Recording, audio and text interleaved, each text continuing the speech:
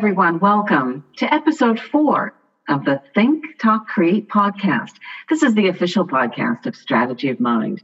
I'm Karen Marinella Hall, Senior Associate at Boston-based Strategy of Mind, and this is a global talent development and management consulting firm. Thanks for joining us for this episode.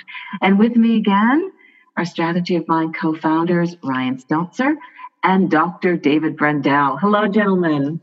Hi, Karen. Hi, Karen. Hi, David. Hi, Ryan. All right. There is a lot going on in our world. Just so much news, so much happening, whether, you're watching what's happening daily in the news, the stock market, the COVID, all these things that are going on.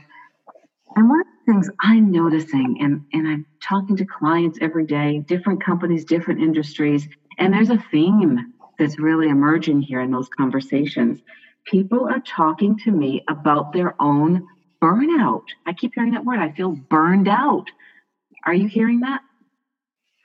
Yeah, without question. There's there seems to be this over the previous few months. There seems to be this increasing theme of burnout, and we can certainly dive into what burnout is. But I think everyone's probably who's listening can immediately get whether or not they're feeling burned out. And I think we all are a little bit with what we're seeing, with the sort of depressing statistics on the news media about maybe there's a resurgence of cases and, what the effect that's going to have on the economy and sort of the just the state of the world as we're all dealing with this pandemic. So how that translates into work is a broader question, but I think people are definitely feeling burned out. David, what are you hearing in your practice? Yeah. Well, I would agree that the topic of burnout has been getting more and more attention in recent years, and it's only been heightened this year with COVID, and then many of the other societal, really worldwide phenomena that we're seeing every day in the news. But just last spring, 2019.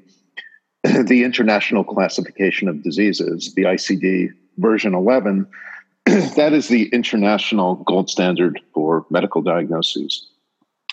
And they focused the definition of burnout on the workplace and have brought it to more prominence. There were many articles, World Health Organization and other organizations that have highlighted it since last year.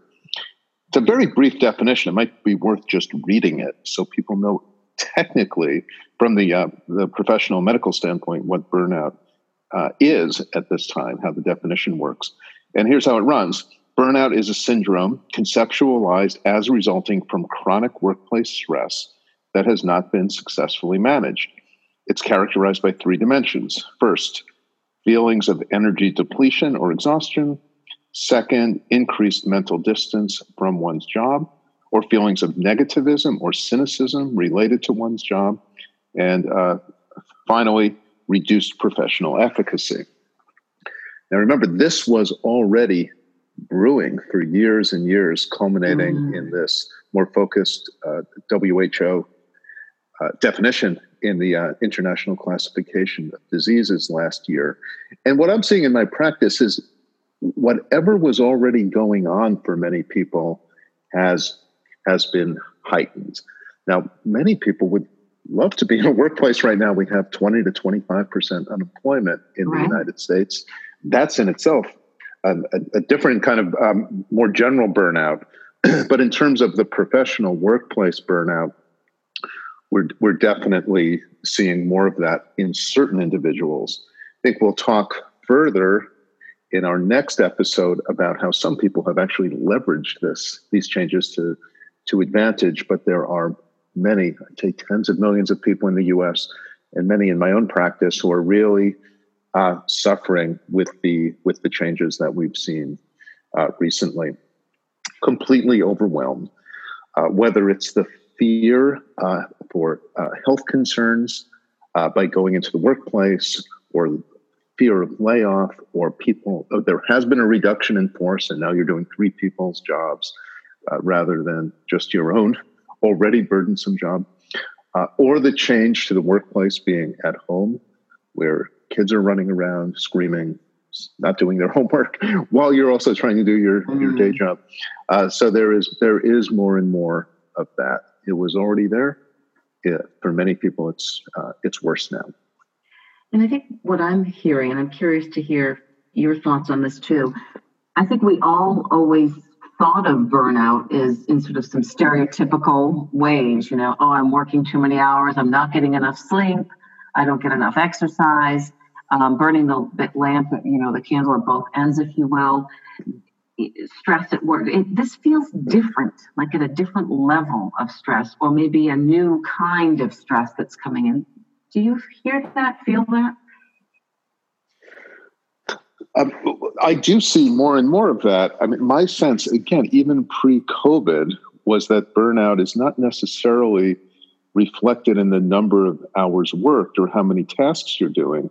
If you're passionate about your work and you love it and you have a sense of control and efficacy with your work, then many people can work many more than 40 hours, twice as much or more, and they love their work and they're not burnt out. Then there are other people working 40 hours or even fewer who have a terrible workplace situation, a boss who's mistreating them, a toxic interpersonal environment, people being controlled and fearful about hitting numbers, algorithms, a dehumanized workplace. So, and I think the recent workplace definition of burnout reflects that. It's not necessarily about the quantity of work; it's about the quality, really. And again, COVID has really heightened that. Yeah, it almost seems, Karen, too, when people are reaching out and saying that they're feeling burned out, and when you ask them, so what's on your mind? What's going on? Talk to me about what you're experiencing. They say how, well, I always thought that if I could just work from home, or if I could just have fewer hours per week, or if I could just have a more flexible schedule, or if I could just, then it would all be all right. But what that usually indicated in the workplace context was that there were some underlying challenges and problems that were, at hand. And it was the solution of working from home, or the solution of having a more flexible schedule, was just going to be a patch or a Band-Aid. And to David's point, burnout is not something that's new. It has increasingly gained traction over the past number of years. So people who are experiencing burnout now, it may have just been exacerbated by the things that they're experiencing in their surroundings, and they're working from home and they're thinking, geez, I thought this was going to solve everything, but it hasn't. Are there any classic symptoms? How do you know if you're burned out? Mm-hmm. Well, as both a psychiatrist and an executive coach, working with people now on a computer screen virtually, sometimes you can just look at somebody and see that they look just absolutely exhausted. They haven't slept. That can be one of the cardinal symptoms. And the not sleeping may have to do with long work hours, but it also may have to do with such high levels of anxiety and stress that you can't fall asleep. Some people are self-medicating that with their prescription drugs, alcohol, or other substances. So I see a lot of it as having to do with exhaustion. You can observe it in somebody else. You hope, although this is not always the case, that the individual will realize it for themselves. Many people are so deep into the job and the troubling situation that they don't have the time or awareness to be able to stop and say, oh, I think I'm burned out, probably consistent with that ICD-11 new definition. Mm-hmm. People just keep motoring along without realizing it. So I always encourage people, let the people who know you and care about you give you feedback. If somebody tells you, you don't look like yourself, you look completely run down, bags under your eyes, very little facial expression, or certainly very little smiling or positive facial expression. Like, take that seriously, especially in an environment like that. You've got to trust that either a loved one, a friend, a trusted coworker, a counselor, a physician, that their input diagnostically may be better than your own. So what I'm hearing is it's hard for the self to recognize this in oneself. Mm-hmm. It's very difficult. It often is coming out in other ways. It's almost like with children who are clinically depressed. They don't say, "I'm feeling sad. I think I'm depressed. Can I go to the therapist?" They're acting out. They're not doing well in school. They're not sleeping, but they're not able to recognize with insight and verbalizing that they're depressed. And it's not just children, and we're all like that. If we're too overwhelmed and stressed, we don't have the insight to verbalize it. But again, this is consistent with the ICD definition, which I think captures it well. People are often expressing a lot of negativity about their job. I've been working with an ICU physician. Always loved his job. He worked long hours, often 80 to 100 hours a week, but was never burned out. But recently, and I think a lot of this is driven by the COVID stress, the difficulties with PPE, some staff members being too afraid to come in, leading to understaffing, a real loss of morale. And for the first time, I was really hearing him say, "I can't stand this anymore. People are going on ventilators and dying, and I hardly have a reaction. I feel like I'm not even caring anymore." So overwhelmed. Now, not able to say, "I'm burnt out." I needed to tell him that. "I'm really worried that you're beginning to burn out." But looked exhausted and was expressing this sort of, we're talking all the time about social distancing for safety. What you often see in burnout is emotional distancing from one's job, and how that manifests for many healthcare workers. Despite all the great stories we've heard about healthcare workers being the only person there as somebody's dying, family members and friends can't get in, really overwhelmingly sad stories, and healthcare workers have risen to the occasion. And I'd say that's pretty across the board. But how they're actually doing and feeling within themselves, in many cases, they've had to just numb themselves to the experience. And left unaddressed, I'm also hearing about it affecting other parts of life, not just the work life. I'm thinking about one in particular who just was an avid runner and, loved getting out there, big yoga person, and all of that stopped. Like, just everything stopped outside of work even. The very things that can be at least part of the solution to getting burned out can go away. So then you have a double whammy. You're burned out, and now you can't do the things that would reduce your level of burnout, and you're into a downward spiral, a terrible feedback loop. Karen, I wanted to ask you, what are some of the things that you're seeing as well with folks that you're working with? Well, just that. I mean, that was one example right there. A young executive feeling the pressures of, frankly, the news cycle, just being aware of everything that was happening in news and really feeling a lack of control over life, the ability to make decisions about where to go on a Friday night, where to have lunch in a given day, small things that were having a big impact and eventually started to impact outside of the workplace as well. It's just general feeling of burnout. Can't do yoga, can't do this, feel out of control. Really kind of scary for someone who, has been a high achiever all along here. I think what you just mentioned about this individual, Karen, is really important. You said a lack of control. And I think many people are experiencing this, not just in their work, but on a more societal level, that the United States is out of control.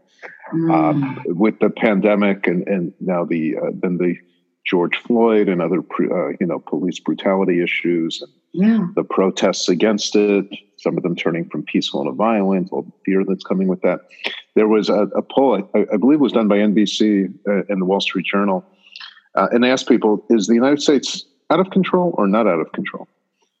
I think it was a binary choice. And 80% of people, bipartisan, we never get bipartisan agreement like this anymore.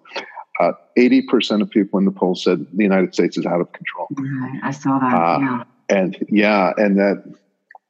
that's exactly, I think, in such a poignant way that you described about this person, that it is a feeling that you're not an agent in your own life. Things are just happening to you. Yeah.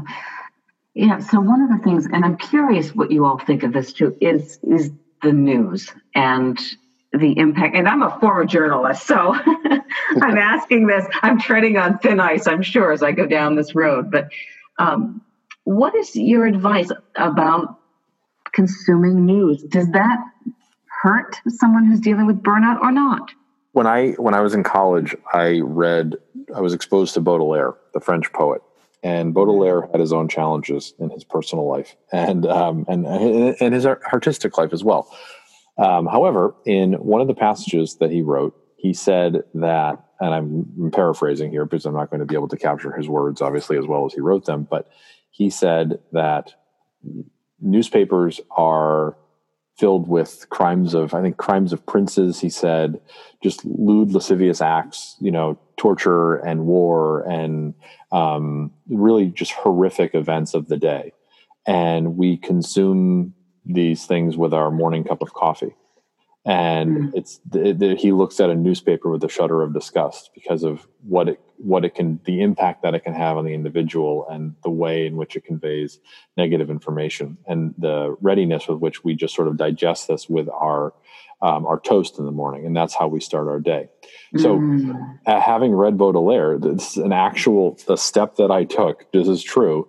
I do not consume the news if I have not had breakfast. So until I have breakfast, and I do not consume it at breakfast, I consume the news after breakfast. It has to be after breakfast at some point in the day, and it cannot be before bed.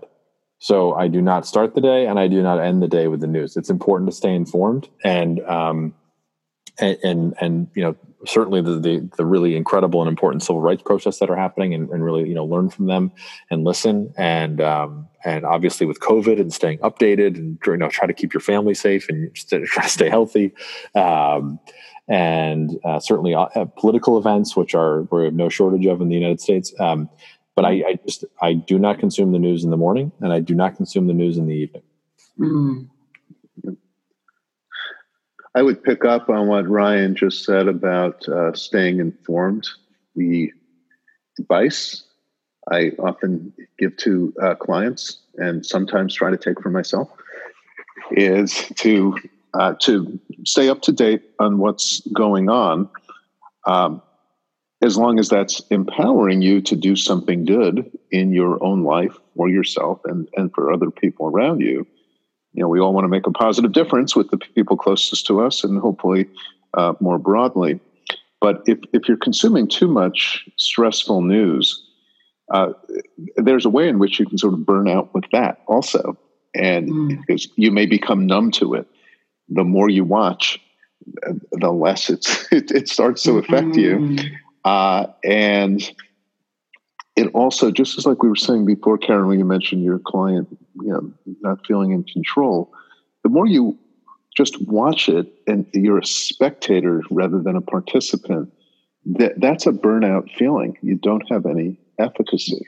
Yeah. So if you can stay informed and then ask yourself, get off the TV, get off the internet, and ask yourself, okay, so what can I do that's good for the world right now? And then put yourself back into a position of agency. Yeah, that's great advice. Great advice. And limiting the amount. I love that, Ryan and David.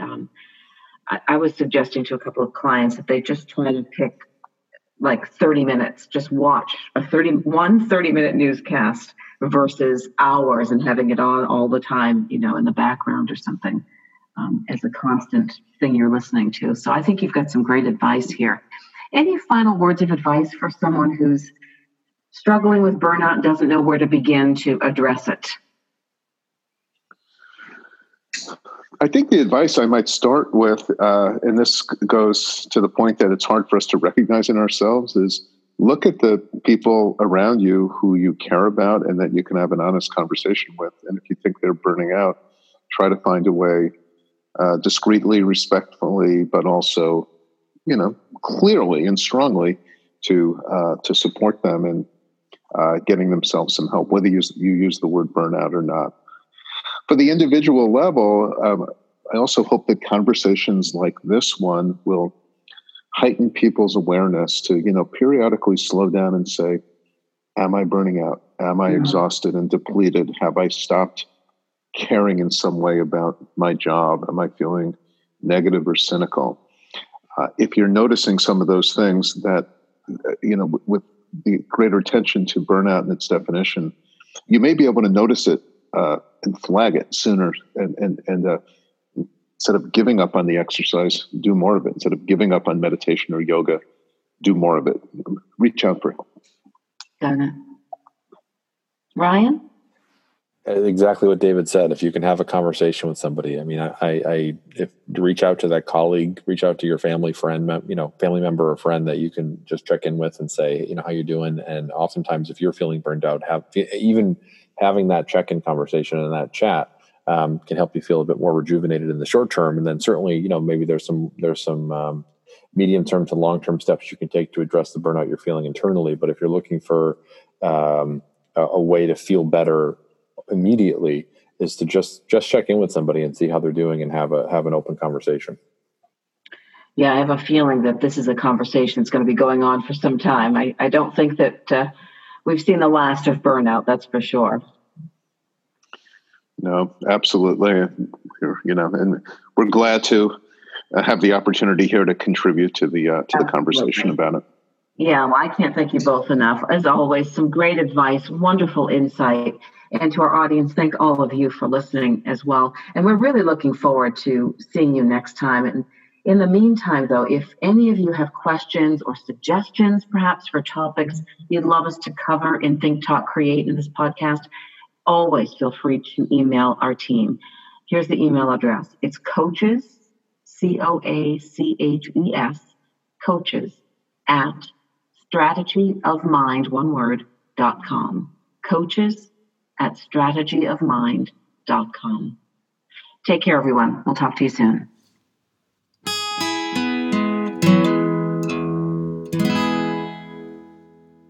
You have been listening to the Think, Talk, Create podcast, the official podcast of Strategy of Mind. To learn more about Karen, Ryan, and David and the work they do, feel free to visit their website, www.strategyofmind.com. Ryan and David's book will be published next year by the Hachette Book Group under the Public Affairs imprint. Thank you for listening.